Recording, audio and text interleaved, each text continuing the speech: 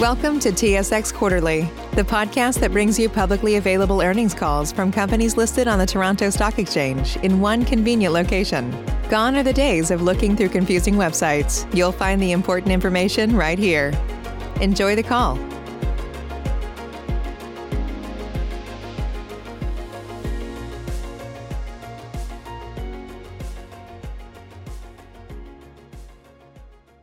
Thank you for standing by. This is the conference operator. Good morning and welcome to SNC-Lavalin's third quarter 2020 earnings conference call.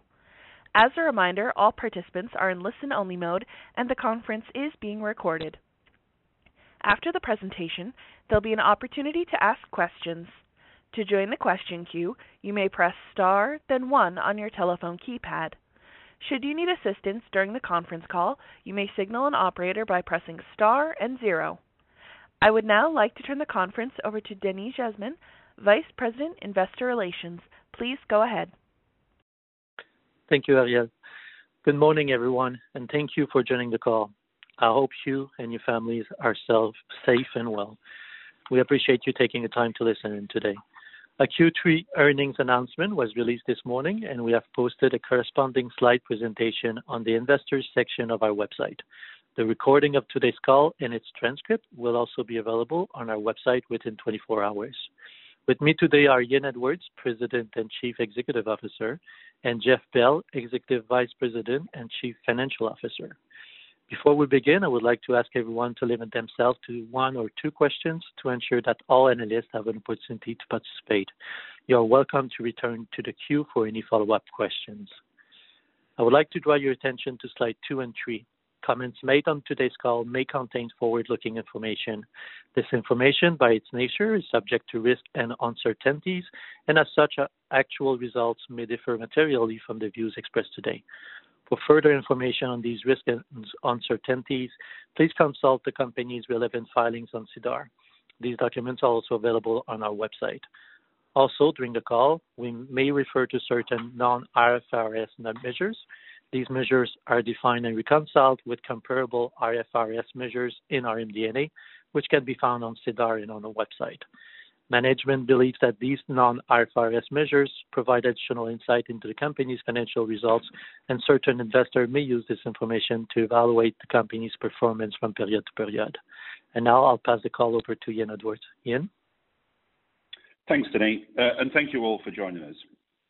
Please turn to slide 5. We continue to move forward on our strategic path, including building out our pipeline and delivering consistent performance, and remain focused on exiting LSTK as effectively as possible. Firstly, we have continued to deliver solid results in SNCL Engineering Services, in line with our expectations. We continue to benefit from a diverse business mix, public sector work, and long-term contracts and relationships.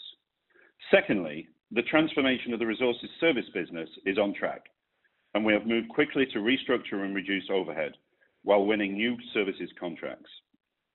In SNCL projects, infrastructure LSTKs continue to be affected by productivity losses due to COVID-19 and summary forecasts. Current resources LSTK projects perform well with a minimal loss. However, projects' overall loss was disappointingly driven by an unfavorable arbitration ruling on a completed LSTK legacy resources project. Finally, our financial position remains strong. We have $1.1 billion in cash and successfully issued a $300 million bond in the quarter. Turning to slide 6 and highlights from SNCL Engineering Services. This was another quarter of solid results for Engineering Services, underscoring the strength and resilience of the business, which delivered an adjusted EBIT margin of nearly 10% and $186 million in cash flow. Segment adjusted EBIT was slightly up compared to Q2, and EDPM nuclear and infrastructure services performance has remained consistent over the past 6 months. This demonstrates the essential and long-term nature of the services contracts within our engineering services business. Please turn to slide 7. EDPM continued to perform well in our core areas of UK, Canada, and the US. Revenues from the UK and Europe transportation and defence markets were particularly strong, and we continue to win new business. We were recently chosen to be the commercial delivery partner for the UK's High Speed Rail 2 project. This is a state-of-the-art high-speed line critical for the UK's low-carbon transport future. Winning work continues in the US, where we've recently won several advisory and design service contracts for state Department of Transports. In the Middle East, where the market is currently slower, we're winning new work also, and recently have been awarded the master planning work for the new leisure park with Six Flags. Overall, Q3 backlog was solid $2.8 billion, slightly higher than Q2, in line with Q3 2019. Our prospects pipeline remains robust at $27 billion. Please turn to slide 8. Nuclear continues to perform well, with results for Q3 ahead of Q2. The segment benefited from a good mix of long-term contracts, field services, ongoing engineering, which have helped deliver enhanced EBIT. The US has been a strong growth market for nuclear, with 2 contracts moving forward with the Department of Energy, both relating to decommissioning and waste management work at the Hanford site in Washington State. Our proprietary nuclear technology has also been well recognized with a number of contract and industry awards. Moving to slide 9. Infrastructure services also saw higher performance in Q3 compared to Q2, with revenues and margin on target.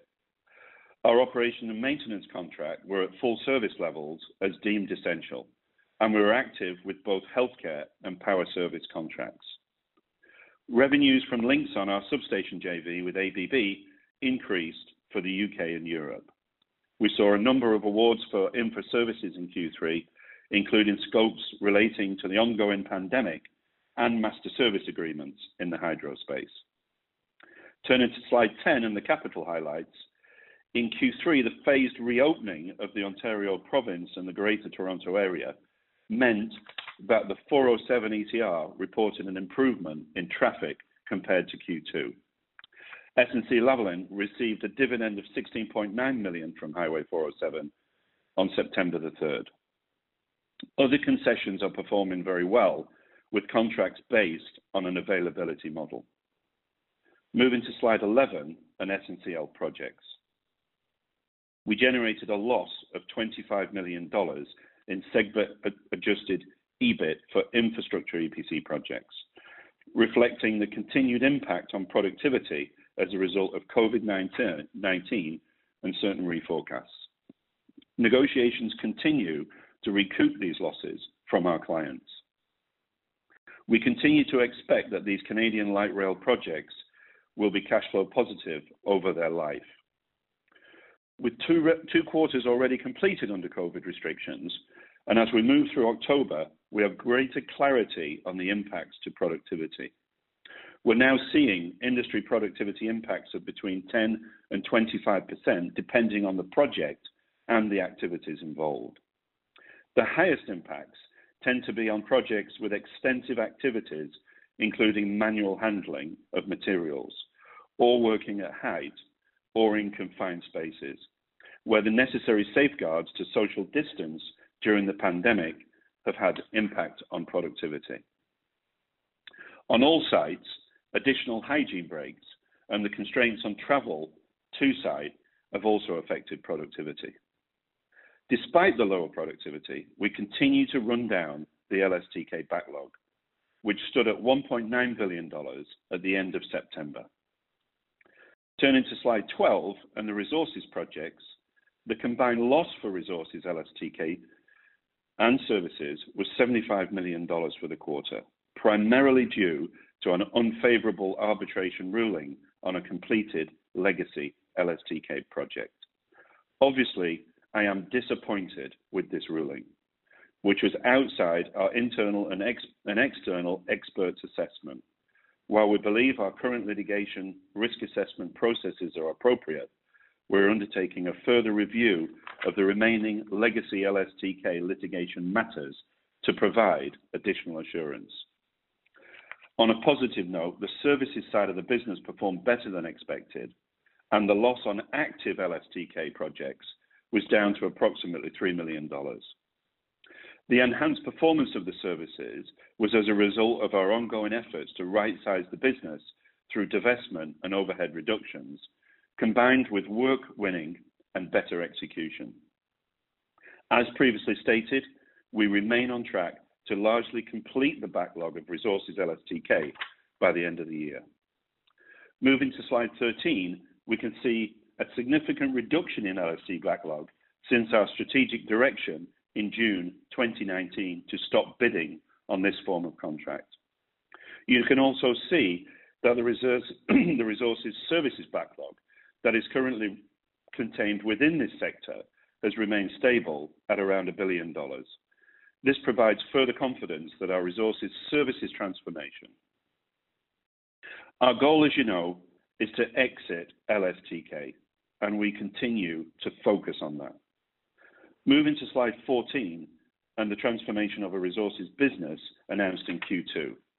As stated, we have made significant progress in Q3 as we move towards profitability in the second half of 2021.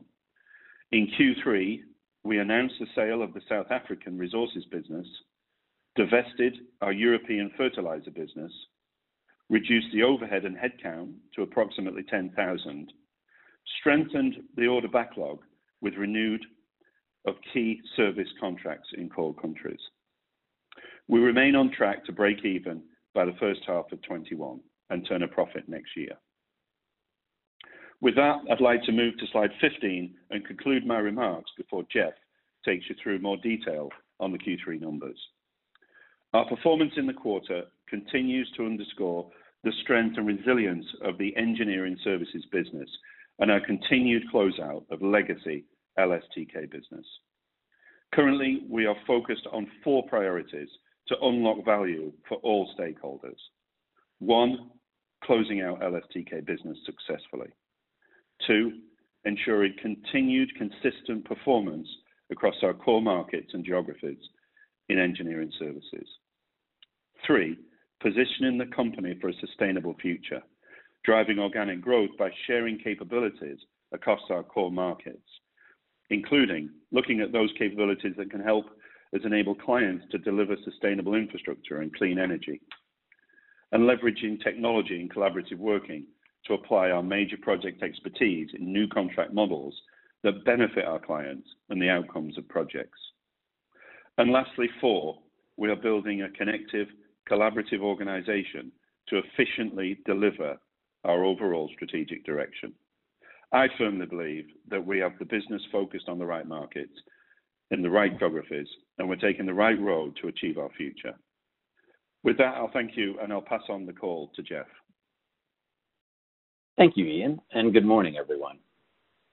Starting on slide 17, the company reported an IFRS net loss attributable to SNC-Lavalin shareholders of $85 million, or 48 cents per diluted share in Q3 2020, compared with a net income of $2.8 billion, or $15.70 per diluted share, for the corresponding period of 2019. Q3 2019 included a significant gain on the disposal of a 10.1% stake of Highway 407 ETR of $2.6 billion, or $14.74 per diluted share. Note that the Q3 2020 income tax expense of $45 million included a $53 million reduction of deferred income tax assets, resulting from a reassessment of the future recoverability of loss carryforwards in the U.S., while the Q3 2019 income tax expense of $309 million included $83 million of income tax recoveries on capital losses related to the capital gain on the Highway 407 ETR disposal proceeds. The Q3 2020 net loss also included restructuring costs of $33 million before taxes, mainly related to the resources services transformation. Year to date, we have recognized $58 million in connection with the resources segment transformation, which is in line with management's expectation of between $50 to $60 million for the year. The adjusted net loss from PS and PM in Q3 2020 amounted to $58 million, or 33 cents per diluted share, compared with an adjusted net income of $165 million, or 94 cents per diluted share in the corresponding period in 2019. The variance was mainly due to lower segment adjusted EBIT in both engineering services and project segments, and a negative variation in income taxes. The company continues to maintain a strong financial position. At the end of September, we had $1.1 billion of cash on hand and an additional $2 billion available to be drawn on the revolver credit facility. Now, looking at the segments in more detail, on slide 18, we can see SNCL Engineering Services delivered solid results and continues to be resilient through COVID-19, with $1.4 billion of revenue in the quarter, in line with the second quarter, but lower by 3.6% when compared to Q3 2019. Segment adjusted EBIT was $142 million, representing a margin of 9.8%, in line with our expectations. The EDPM segment revenue totaled $899 million, a decrease of 7.3% compared to Q3 2019, as strength in several sectors, including transportation and defense within the segment core region of the United Kingdom and Europe, was more than offset by the adverse impact of COVID-19 in some other markets, notably aviation and commercial property. EDPM segment adjusted EBIT was strong at $81 million, a 9% margin, in line with our long-term target range of 8 to 10%. Note that the Q3 2019 margin of 10.6% included some positive project settlements.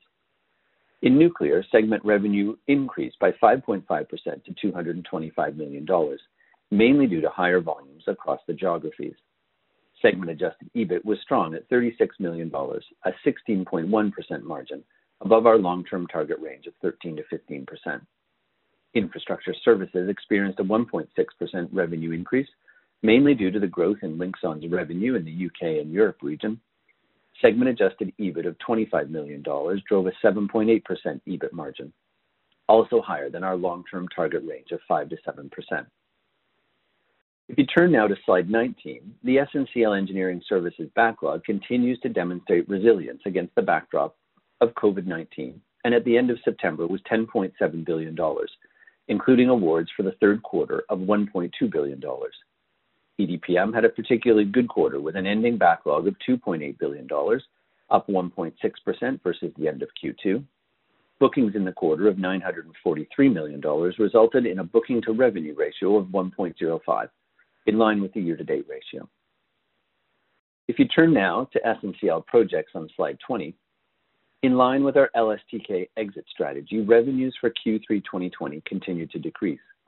Infrastructure EPC project revenues fell by 18% to $237 million, mainly due to the continuing backlog runoff of our major LSTK construction projects. The infrastructure EPC project segment delivered a negative segment adjusted EBIT of $25 million, compared to a small profit of $2 million in Q3 2019. This quarter's loss was mainly due to some cost forecast adjustments and lower productivity due to revised working conditions caused by COVID-19. Note that during the quarter, the Husky White Rose project backlog has been reclassified from LSTK construction to reimbursable and engineering services, as this project has been de-risked following the changes in contractual terms.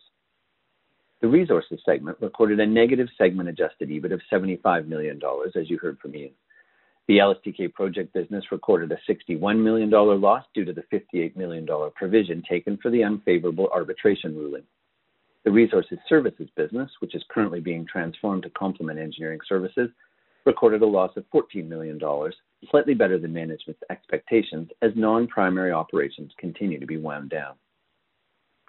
Turning to slide 21, the decrease in capitalist segment adjusted EBIT was mainly due to reduced contributions from certain concessions and lower dividends from our Highway 407 ETR investment, for which we received $17 million of dividends in Q3 2020 compared to $42 million in Q3 2019 due to our reduced ownership stake. Traffic volumes continue to be affected by the COVID-19 situation, but we believe these are exceptional circumstances, and with 78 years remaining on the concession, we continue to strongly believe in the long-term value of our investment. Moving to slide 22, net cash used for operating activities was $136 million in Q3 2020 compared to $51 million in Q3 2019. The variance was mainly due to a timing difference between the $200 million payment for the first wave of claims in the Pyrrhotite case and the receipt of insurance coverage proceeds expected in Q4 2020, which should cover a substantial portion of the $200 million. SNCL Engineering Services generated cash flow from operations of $186 million due to strong EBIT conversion and working capital positions, while SNCL Projects continued to consume cash with a cash outflow from operations of $73 million. While SNCL Engineering Services should continue to see strong EBIT conversion to operating cash flow in Q4, SNCL Projects will continue to consume cash, including the arbitration settlement payment. Combined with some unwinding in Q4 of the temporary working capital balance benefits related to COVID-19 government payment terms and sales tax deferrals outlined at our Q2 results earnings call, net operating cash flow in Q4 is expected to be slightly negative. During the quarter, we have successfully issued $300 million of debentures due in 2024, for which the proceeds were used to fund the repurchase of a portion of our Series 1 debentures and repay certain outstanding indebtedness under our revolving credit facility. At the end of September, the net recourse debt to EBITDA ratio on the revolver credit facility, calculated in accordance with the terms of the company's credit agreement, was 1.7 times, well below the required covenant level of 3.75 times.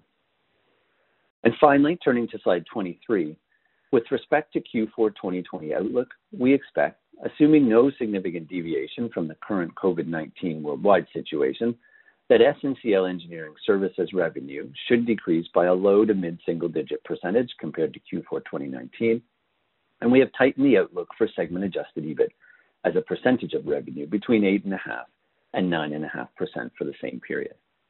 This concludes my presentation, and we can now open the line for questions. Thank you. Thank you. We will now begin the question and answer session. To join the question queue, you may press star, then 1 on your telephone keypad.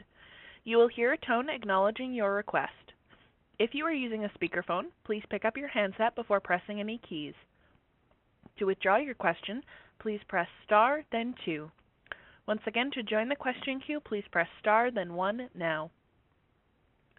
Our first question comes from Jacob Bout of CIBC. Please go ahead.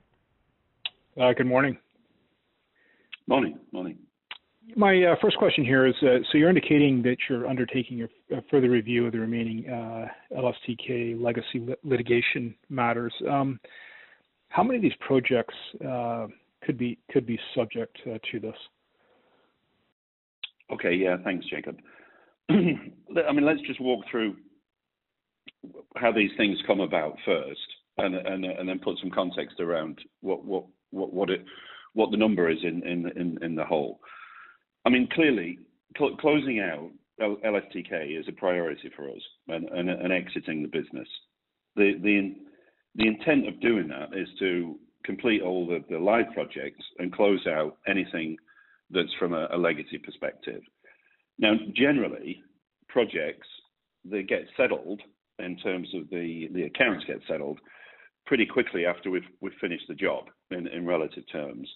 And that's what we would expect to do by working with our clients and negotiating them out. Now, in some cases, those actually turn to dispute. And obviously, we're not in the business of not getting paid for the work that we've done, and we're not about to leave money on the table. So we pursue recovery through a dispute or a litigation where we feel that we can get recovery. So that's a much smaller number of instances than the whole.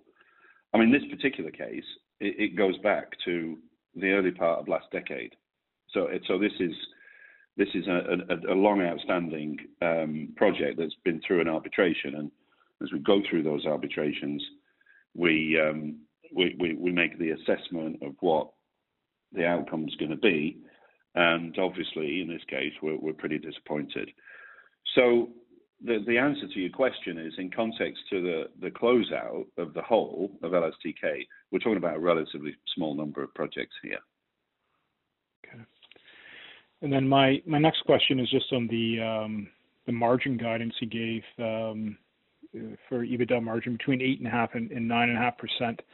I think that's at the higher end of your previously disclosed H2 guidance range.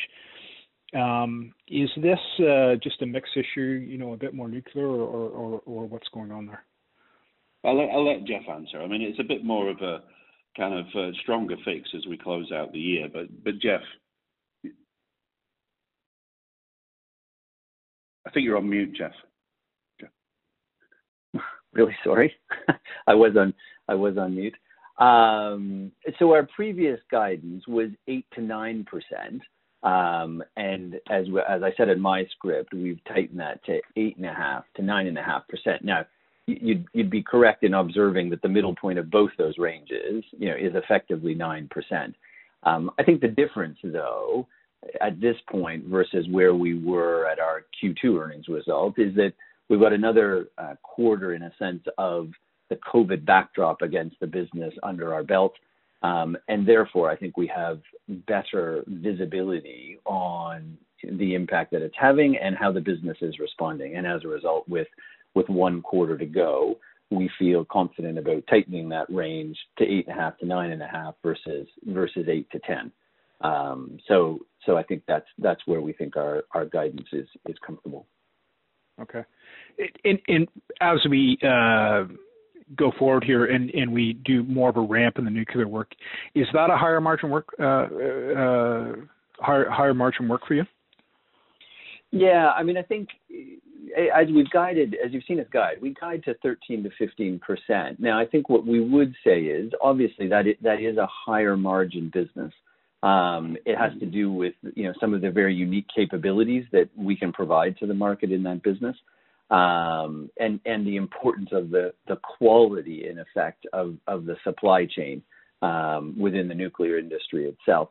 I think over time as well, some of our growth areas, particularly in the U.S., will come through joint venture, net equity or income pickups, where we'll effectively be picking up revenue and margin in the same amount. So theoretically, over time, you might see an increase as well in the reported margin percent, although that will as much have to do with us picking up the net income as opposed to revenue.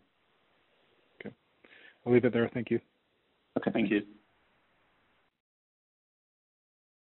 Our next question comes from Mark Neville of Scotiabank. Please go ahead. Hi, good morning, guys. Morning, man. Morning. If I could just follow up on Jacob's question on the litigation. I appreciate your comments. Understand it's a small number of additional projects, but is there any way to sort of quantify the potential risk and or sort of give us some comfort that this is really a one-off event? Yeah. I mean, clearly, we're really disappointed. I mean, that's the first thing I'd say. This is a 58 million deviation from where we expected this to land. So we're disappointed. And I'd probably explain, like I said, I mean, this arbitration has been running for over a decade. And the way that we assess the outcome of these kind of arbitrations and litigations is obviously with external counsel, external legal advice, and external quantum analysis. And we use our internal assessment process and risk assessment process to make a position that we either provide for and that we report on based on all the information. And that's a live process. I mean, as it will go through its hearings and as we get further information, that process is updated, and we adjust any provisions or any reporting against that as the case unfolds. Now, in this particular case, the hearing was some time ago, and the actual award was in Q3.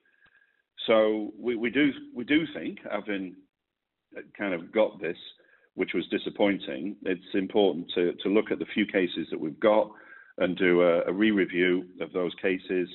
We will kind of expect from that little change, because the process we have is pretty robust already, but we will do that to give us absolute additional assurance that there's nothing there that needs updating. Okay. And in this particular case, is Is there an appeal on your end, or is sort of this? Well, final? sometimes. I mean, it depends on it depends on the stage of the litigation, and it depends on the actual process itself. In this case, it's somewhat binding. Yeah. So obviously, that's why we've taken the loss. Right. Okay. And just moving on, just within the project's backlog and infrastructure. Again, Ian, I appreciate you guys sort of now have a better handle on where the inefficiencies exist. But is there any sort of remediation or actions that you could take to sort of get this to a break-even sort of business in the current environment, or we just sort of need sort of a more normalized, quote-unquote, normalized working conditions before you sort of can stem the losses there? Well, no, for sure. I mean, we are actively looking to recover our losses from COVID. I mean, the contracts, we're down to 3 contracts, basically. We're down to Trillium, the REM project, and Eglinton. And in all those contracts, and they're all slightly different, and obviously the clients are different, there is avenues of recovery through the contract. And we will pursue those. And we have yet to recover anything, to be frank, but the discussions and the kind of contractual case is being put forward based on the impacts as we see them. So in the fullness of time, we would expect to recover certainly the loss that's specific to COVID, and we will pursue that. Maybe just one last one with Jeff. Jeff, I didn't catch your comments around Q4 cash flow expectations. You mentioned a few sort of discrete items. I just didn't catch it all. Yeah, no, that's fine. What I effectively said was we expect to see continued good, EBIT conversion to EBITDA and operating cash flow in Q4.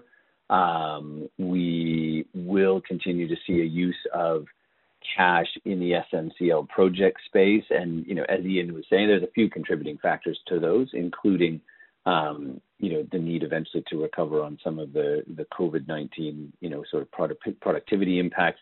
There's also an element, and I talked about this in Q2, of government support programs where we see prompt payment terms that are advantageous to us. We see sales tax deferrals, for instance, in the UK.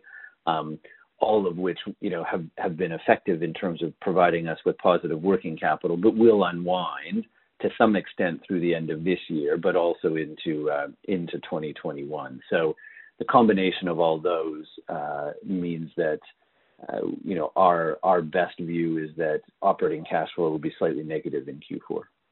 Okay. Does that also include the $58 million settlement?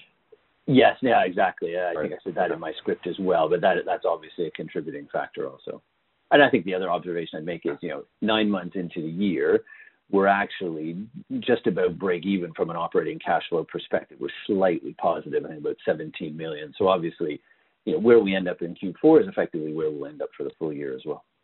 Sure. All right, thanks, guys. I'll turn it over. Thank you. Thanks.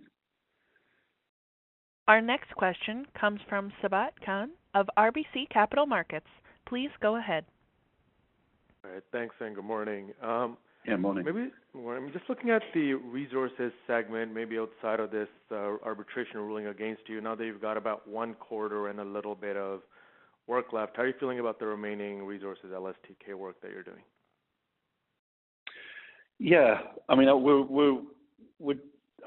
think on the presentation it shows 0.2 billion of remaining backlog. It actually showed that in Q2, and it's not that we haven't had any movement in the quarter. It's just a rounding. We've burned about $60 million in the quarter of backlog, and as you can see, the loss is pretty minimal from those projects. And as we get through to the end, then obviously we're looking forward to putting the whole of the resources LSTK business behind us. Now, we've always said that there's not, it's not zero risk going forward, but I think we've got a pretty good handle on the rundown to the end, and we should be on track to put this behind us, certainly by the early part of next year. So I think it's a good quarter in terms of progress and a good quarter in terms of closing out. Okay, thanks. And then, we've seen quite a few headlines coming out of the UK with the government focus on nuclear. The Canada government, I think, is investing a little bit in some SMRs here. Can you maybe talk about the pipeline of nuclear and kind of where you're involved or where some of those opportunities might be for you? It's specific in the nuclear or just generally? Nuclear more so, but just generally as well. Yeah. So I think our range of capability in nuclear is really extensive, and because it comes from several origins. So we have decommissioning capability. We have clean up nuclear waste remediation capability. We have new build capability that's been applied to the Hinkley Point power station in the UK. We own the CANDU technology. We have lots of vendor support to existing CANDU reactors. And we have a technology business, which really is quite innovative in providing technology solutions to the nuclear industry globally. We see really good opportunity in absolutely our core markets, which is the UK, who are committed to build new nuclear. There's a lot of rhetoric at the moment about Sizewell and whether the Sizewell project will go ahead. We will be there with the client, EDF, if that goes ahead. We have a great relationship with EDF. There's significant opportunity in decommissioning. I mean, all the power plants, in the US, the UK, and to some extent in Canada are coming to the end of life. And our expertise in decommissioning and remediating existing power plants to the natural environment is something which we're obviously very proud to have as capability, and that we would expect to obviously grow our market from. So, I mean, I could talk for quite a long time about this because it's a pretty exciting part of our business, but I think that gives you a bit of a flavor.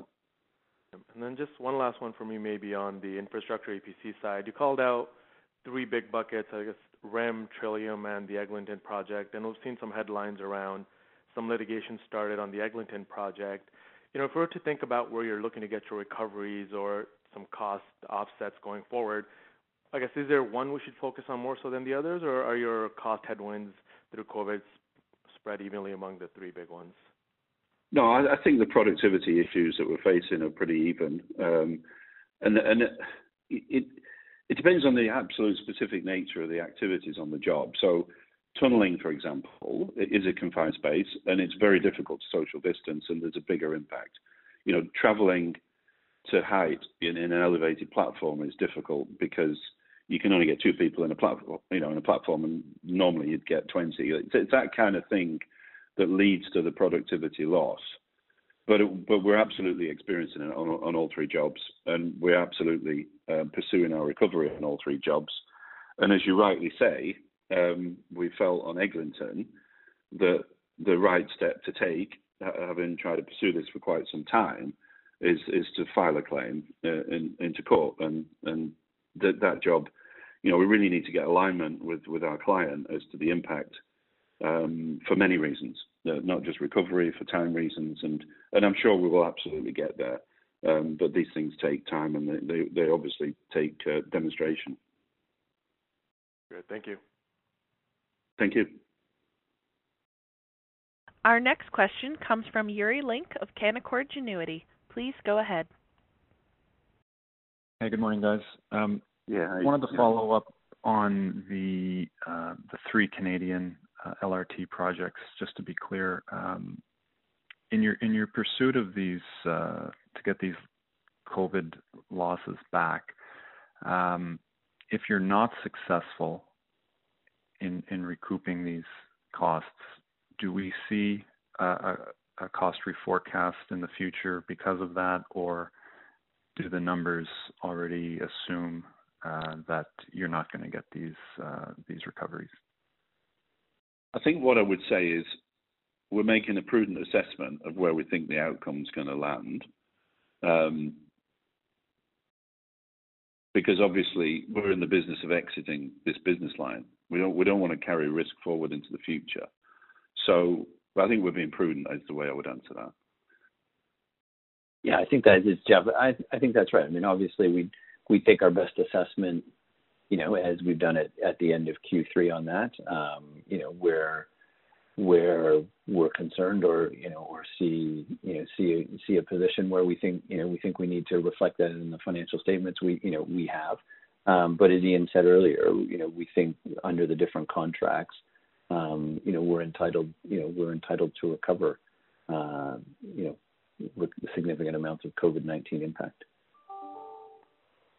Okay, and to circle back on the arbitration issue, is there a way to quantify the number of projects that you're still in arbitration on? And I guess a follow-up to that is, why, if you want to have a robust process, why wouldn't you just book a loss, assume you're going to lose these process, and if you do, then you don't have to report anything. It's already in the numbers, and if you win, then it could be a positive reforecast. I'm just trying to understand what's still left out there in terms of tail risk, and if there's any change to your approach warranted.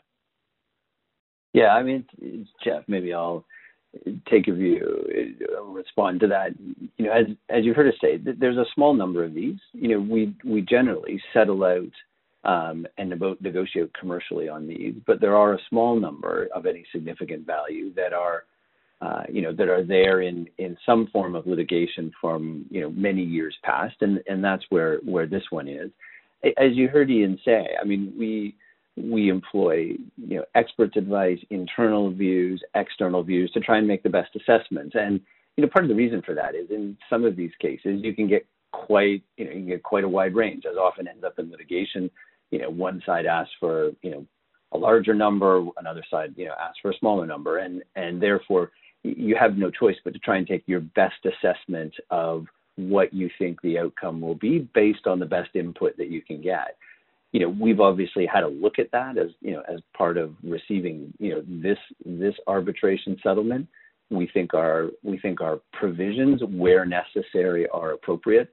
But we'll absolutely essentially double check that and triple check in terms of have we got the best view on all of them. So we think that's the right way forward, and that's the process we'll undertake here over the next few months. Okay. I'll sneak in one more for Jeff while I've got you. Sure. I think we've had a change to the calculation of your net debt to EBITDA ratio, and I don't think we've had an update in a while on that. So can you just give us the covenant if it's still 3.75, and where you peg your current ratio in relation to that? Yeah, I mean, I think as always, the slightly tricky part is that the calculation under our covenant ratio for the revolver credit facility isn't a straight net debt to EBITDA. There are a number of adjustments, that happen within there, and therefore, as we go forward, we are thinking about, certainly as we get into the first half of next year, how we can be clear in terms of our thinking going forward as the LSTK projects, have continued to run down further, and we have better visibility on what cash flows look like going forward, and our ability to forecast those without some of the variability that comes with the LSTK projects. I think it'll be easier to link a net debt to EBITDA, from the financial statement, so to speak, as opposed to just the covenant ratio calculation. But as you saw in what we were doing, certainly with the level of cash and financial flexibility that we have, our focus on cash flow and our level of net debt, we are well within that covenant ratio at the current time. Okay, I'll turn it over. Thanks. Thank you. Our next question comes from Benoit Poirier of Desjardins Capital Markets. Please go ahead. Yeah, good morning, everyone. Good morning. First question. Yeah, with respect to the loss of productivity around the pandemic, could you maybe quantify the amount that has been lost so far and the potential amount that you're looking to recover from clients, and any thoughts about the opportunities around the government subsidies? So I think as we've incurred these losses, as we've incurred them through Q2 and Q3, I think we've been clear what our assessment of that is. Now, obviously, we are in somewhat discussion, negotiation, and proof of loss with all the clients. So we don't actually want to get into the finite numerical details of that. But just to maybe, Jeff, if you can perhaps just add to that from what we posted in Q2 and Q3.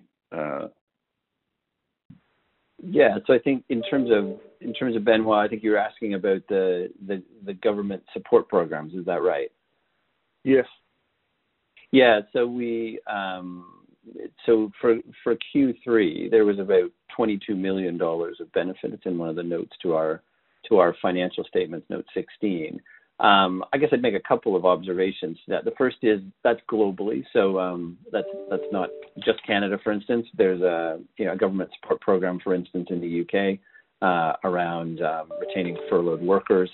So the observation I'd make is that's the government grants we've received, but really, that is there and has been used to offset the increased costs we've seen from either holding on to workers and employment levels that otherwise we would not have, or returning workers from furlough or temporary leave. So so we use it in that way.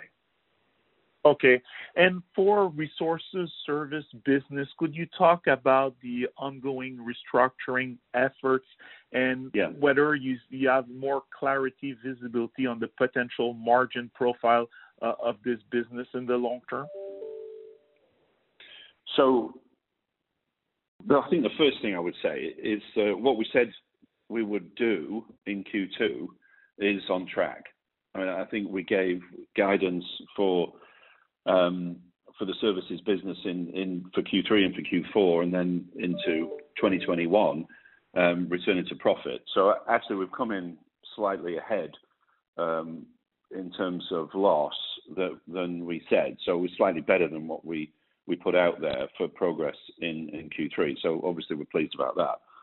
I think the other positive is that to get this business profitable, it's about right-sizing the overhead and winning work. Certainly, the right-sizing of the overhead is going well.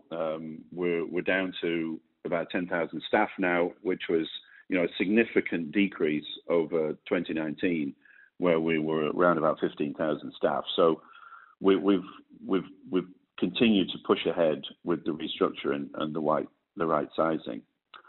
In terms of winning work, we're really pleased to have picked up a framework agreement in the quarter from BP. This is exactly the kind of project that we want, exactly the kind of mandate that we want, which gives us the framework to do engineering services and inspection work on a number of their assets.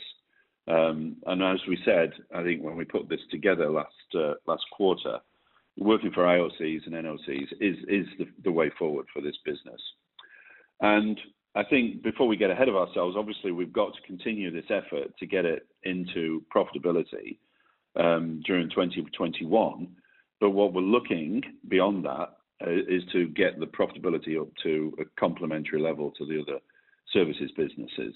And obviously that's the intent in beyond 21. Okay. And very quick one for me, Pyrrhotite case. Could you provide additional details on the case and maybe share your level of confidence that this payment will be reimbursed, and any color about the timeline with respect to the Pyrrhotite case? Sure. It's Jeff. Why don't I take that one, Ian? So I think what you've seen, as we mentioned in the presentation, so the first wave of claims related to Pyrrhotite required a payment, or at least our share of the payment, of $200 million.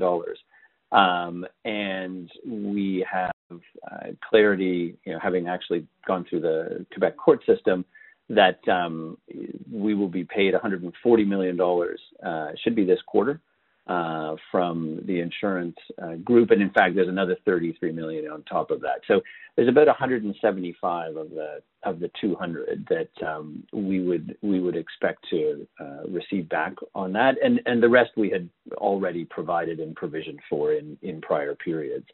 So we don't see a change from a P&L perspective as a result of that. Obviously there's a second wave of claims going on, but that settled out the first wave. Thank you very much. Thank you. Our next question comes from Devin Dodge of BMO Capital Markets. Please go ahead. All right, thanks. You have a number of framework agreements with clients in your resources services division. Just wondering, have you seen, or has there been any movements toward revisiting the pricing under these agreements? On the one hand, the pandemic may have impacted your cost performance, but on the other, I think clients might be getting squeezed by lower commodity prices. Is there any color that you can provide there? No, I don't see that on the framework agreements that we've got in the resources business. I think that the LSTK part of the resources business, which obviously we're in exit, is probably becoming more competitive as the market tightens, and there's obviously been a oil price fluctuation. But no, I don't think we're seeing that kind of pressure yet. We're very comfortable with the level of profitability in the framework that we won from BP. So no signs yet. Okay. And then maybe a question for Jeff, and picking up on an earlier question on the leverage. But I guess, what are you targeting in terms of financial leverage for the business? Does it change as those LSTK projects wind down? And then I guess, at what point would you feel more comfortable being more active on the capital deployment front, either buybacks or M&A? Yeah, no, I think it's a fair question. I think I'd start with 2020 in my view has been about building financial flexibility and resilience. I think the first catalyst for this was just coming off everything from 2019, but then obviously COVID has put us in the same situation. So as a result, very focused on cash flow, converting earnings to cash flow, preserving cash flow, and really getting the business highly focused on that. I think as we go forward, and particularly it's the LSTK portfolio that creates generally variability to our cash flow delivery and our cash flow forecasting, and you just see that over the last few quarters. But as I think we've said previously, as we get into the first half of next year, we will have delivered a significant amount of the LSTK runoff. You saw from Ian's slide, we started back in mid 2019 around 3.4 billion between infra projects and resources. We're down to just over 2 by the end of the year. We would forecast to be just under 2, and have delivered a fair number of those projects. So I think as we get into the first half of next year, we have a lot better confidence in our ability to project that. And I think our demeanor generally at this point is to have a balance sheet that would be consistent with investment grade financial metrics. But we'll take we'll have to take a view on how fast and how long it takes to get back to that. And as a result, I would expect that our kind of gross debt would be at a similar or lower level than where we are now. And I think at the same time that starts to give us some opportunity to think in 2021 about where we have positive cash flow, how we would appropriately deploy that. But we'll need to come back and give more visibility on that as we get closer to that to that point in the first half of next year. Helpful. Thank you. Thank you. Our next question comes from Frederic Bastien of Raymond James. Please go ahead. Yes, thank you, and good morning. I was wondering if you could please go back to the comment you made about the Husky White Rose project being removed from the LSTK backlog. What's behind that? Yeah. Well, firstly, the project's gone through two postponements. As we hit COVID, the client was pretty quick to postpone the project for a year. And as we've gone through COVID and it's prolonged, currently, our understanding is that the project's not going to restart until 2022, although I do believe that's under review. In addition to that, the contract was somewhat not a traditional lump sum contract anyway. It had some risk sharing in it.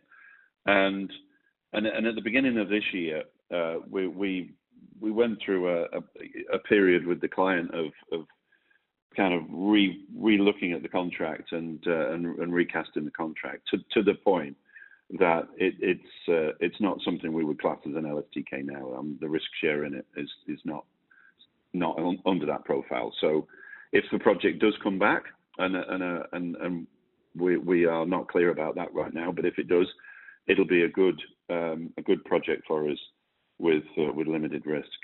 Okay, but did that decision compel you to take a provision on the project in the quarter, or just curious if there was any financial impact on that? No. The client has actually been very fair in its approach to shutting the project down.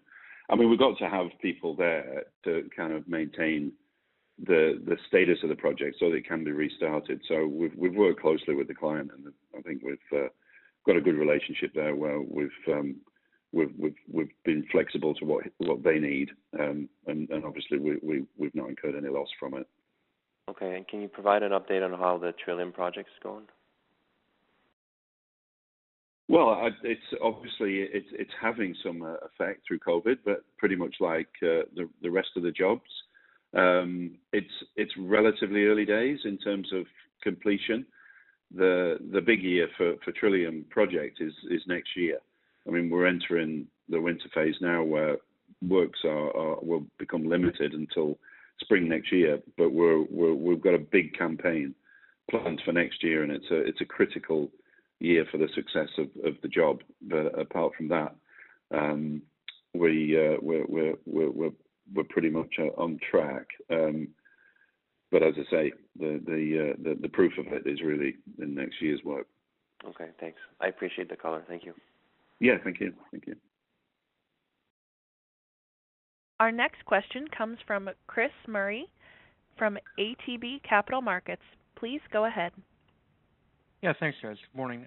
Just maybe going back to the EPC projects for a second, and just trying to understand, how we should be thinking about margin profile going forward. Let's assume that, I think in your comments you indicated that you're learning how to work within some of the COVID restrictions now, and let's assume, your discussions with your clients will be ongoing. But how do we think about the margin profile over the next little while? Because I know you've talked about kind of free cash flow neutral, call it historical margins. But just, with the reforecast now done, how do we think about this for Q4 and into 21? Yeah, Ian, maybe I'll sort of take a crack at that. Chris, I think, and you're absolutely right. We've talked about them being cash flow, positive over their life. As a result, we'd obviously, see them as profitable over their life. Part of the reason for the comment, of course, particularly on the cash flow side, is that the cash flows can be a bit lumpy because obviously we're incurring the costs, often on a reasonably ratable way, whereas the cash payment profile, within the contracts can obviously be a bit more lumpy that way. As you heard Ian say, we are where we're seeing, cost impacts, taking those as we go along. We do think and so that ultimately may drag the margin down a bit. But ultimately, when it comes to COVID, we think that, the costs themselves are largely recoverable through time and through money, within those contracts. So I think part of it is it's early days. We've been taking this quarter by quarter. I mean, it seems like we've been living in COVID forever, but in reality, at least here in Canada, with respect to these projects, the impact's really just been in the last 2 quarters. So we've been trying to assess that quarter by quarter. The position we've taken, at the end of Q3 is the visibility that we see. And I think that takes us into the winter, and then as we get into next year, we'll we believe have a chance to have worked through some of these issues with with our clients and have a good idea about what that means for the construction period next year. Okay. That's helpful. And then my other question just is in terms of we talked a little bit about the resources business, and certainly some of the comments I think were more energy focused. But one of the questions, or some of the commentary, and maybe it's a different way to think about, if you're thinking about oil and gas, but just energy broadly. Part of the transition and the energy transition has also been some discussion around the mining business and resource requirements to build some of this new infrastructure. Can you just talk a little bit about how you're seeing some of the funding, especially out of the Canadian government, that's looking to create this transition, and how you think that may impact you in the coming years? You mean funding of energy and infrastructure, the whole market, Chris? Yeah, exactly. Yeah. I mean, I think the term that is generally being used in our core markets is shovel-ready, shovel-worthy, right? And the shovel-worthy component really means investment in infrastructure that gives an economic benefit, but also is sustainable in its nature. And there's several announcements that obviously you'll be familiar with in Canada, but it's the same. It's pretty much the same story, I think, in certainly in the UK and to some extent in some states in the US. And that for us is a very, very big positive, because actually delivering sustainable infrastructure and actually how we think about that and both the type of capabilities that we've got and how we apply those capabilities are pretty much in our sweet spot of the capabilities we have. I mean, if you think about clean energy, obviously we've got extensive capability around hydro and clean energy wind farms in the UK. We've got a nuclear capability, which is, in our consideration, clean energy. We have just won this mandate in the UK for the high-speed rail, which absolutely, because of the net zero 2050 legislation, has to consider its carbon footprint. And we've done a lot of work looking at the carbon footprint in partnership with the client there. So we see the whole industry moving a bit more towards an outcomes-based industry, rather than just thinking about, let's let work on an LSTK basis and get the cheapest price we can. So I think where we're taking the company and the capabilities we got play directly into this. Okay, that's helpful. Thanks, folks. This concludes the question and answer session. I would like to turn the conference back over to Mr. Jasmin for closing remarks. Thank you very much for joining us today. I know there was few analysts still in the queue there, but we are running out of time. But please don't hesitate to contact me. I'll be pleased to answer any of your questions. Thank you very much, everyone, and have a beautiful day. Bye-bye. Thank you. Thank you. This concludes today's conference call. You may disconnect your lines. Thank you for participating and have a pleasant day.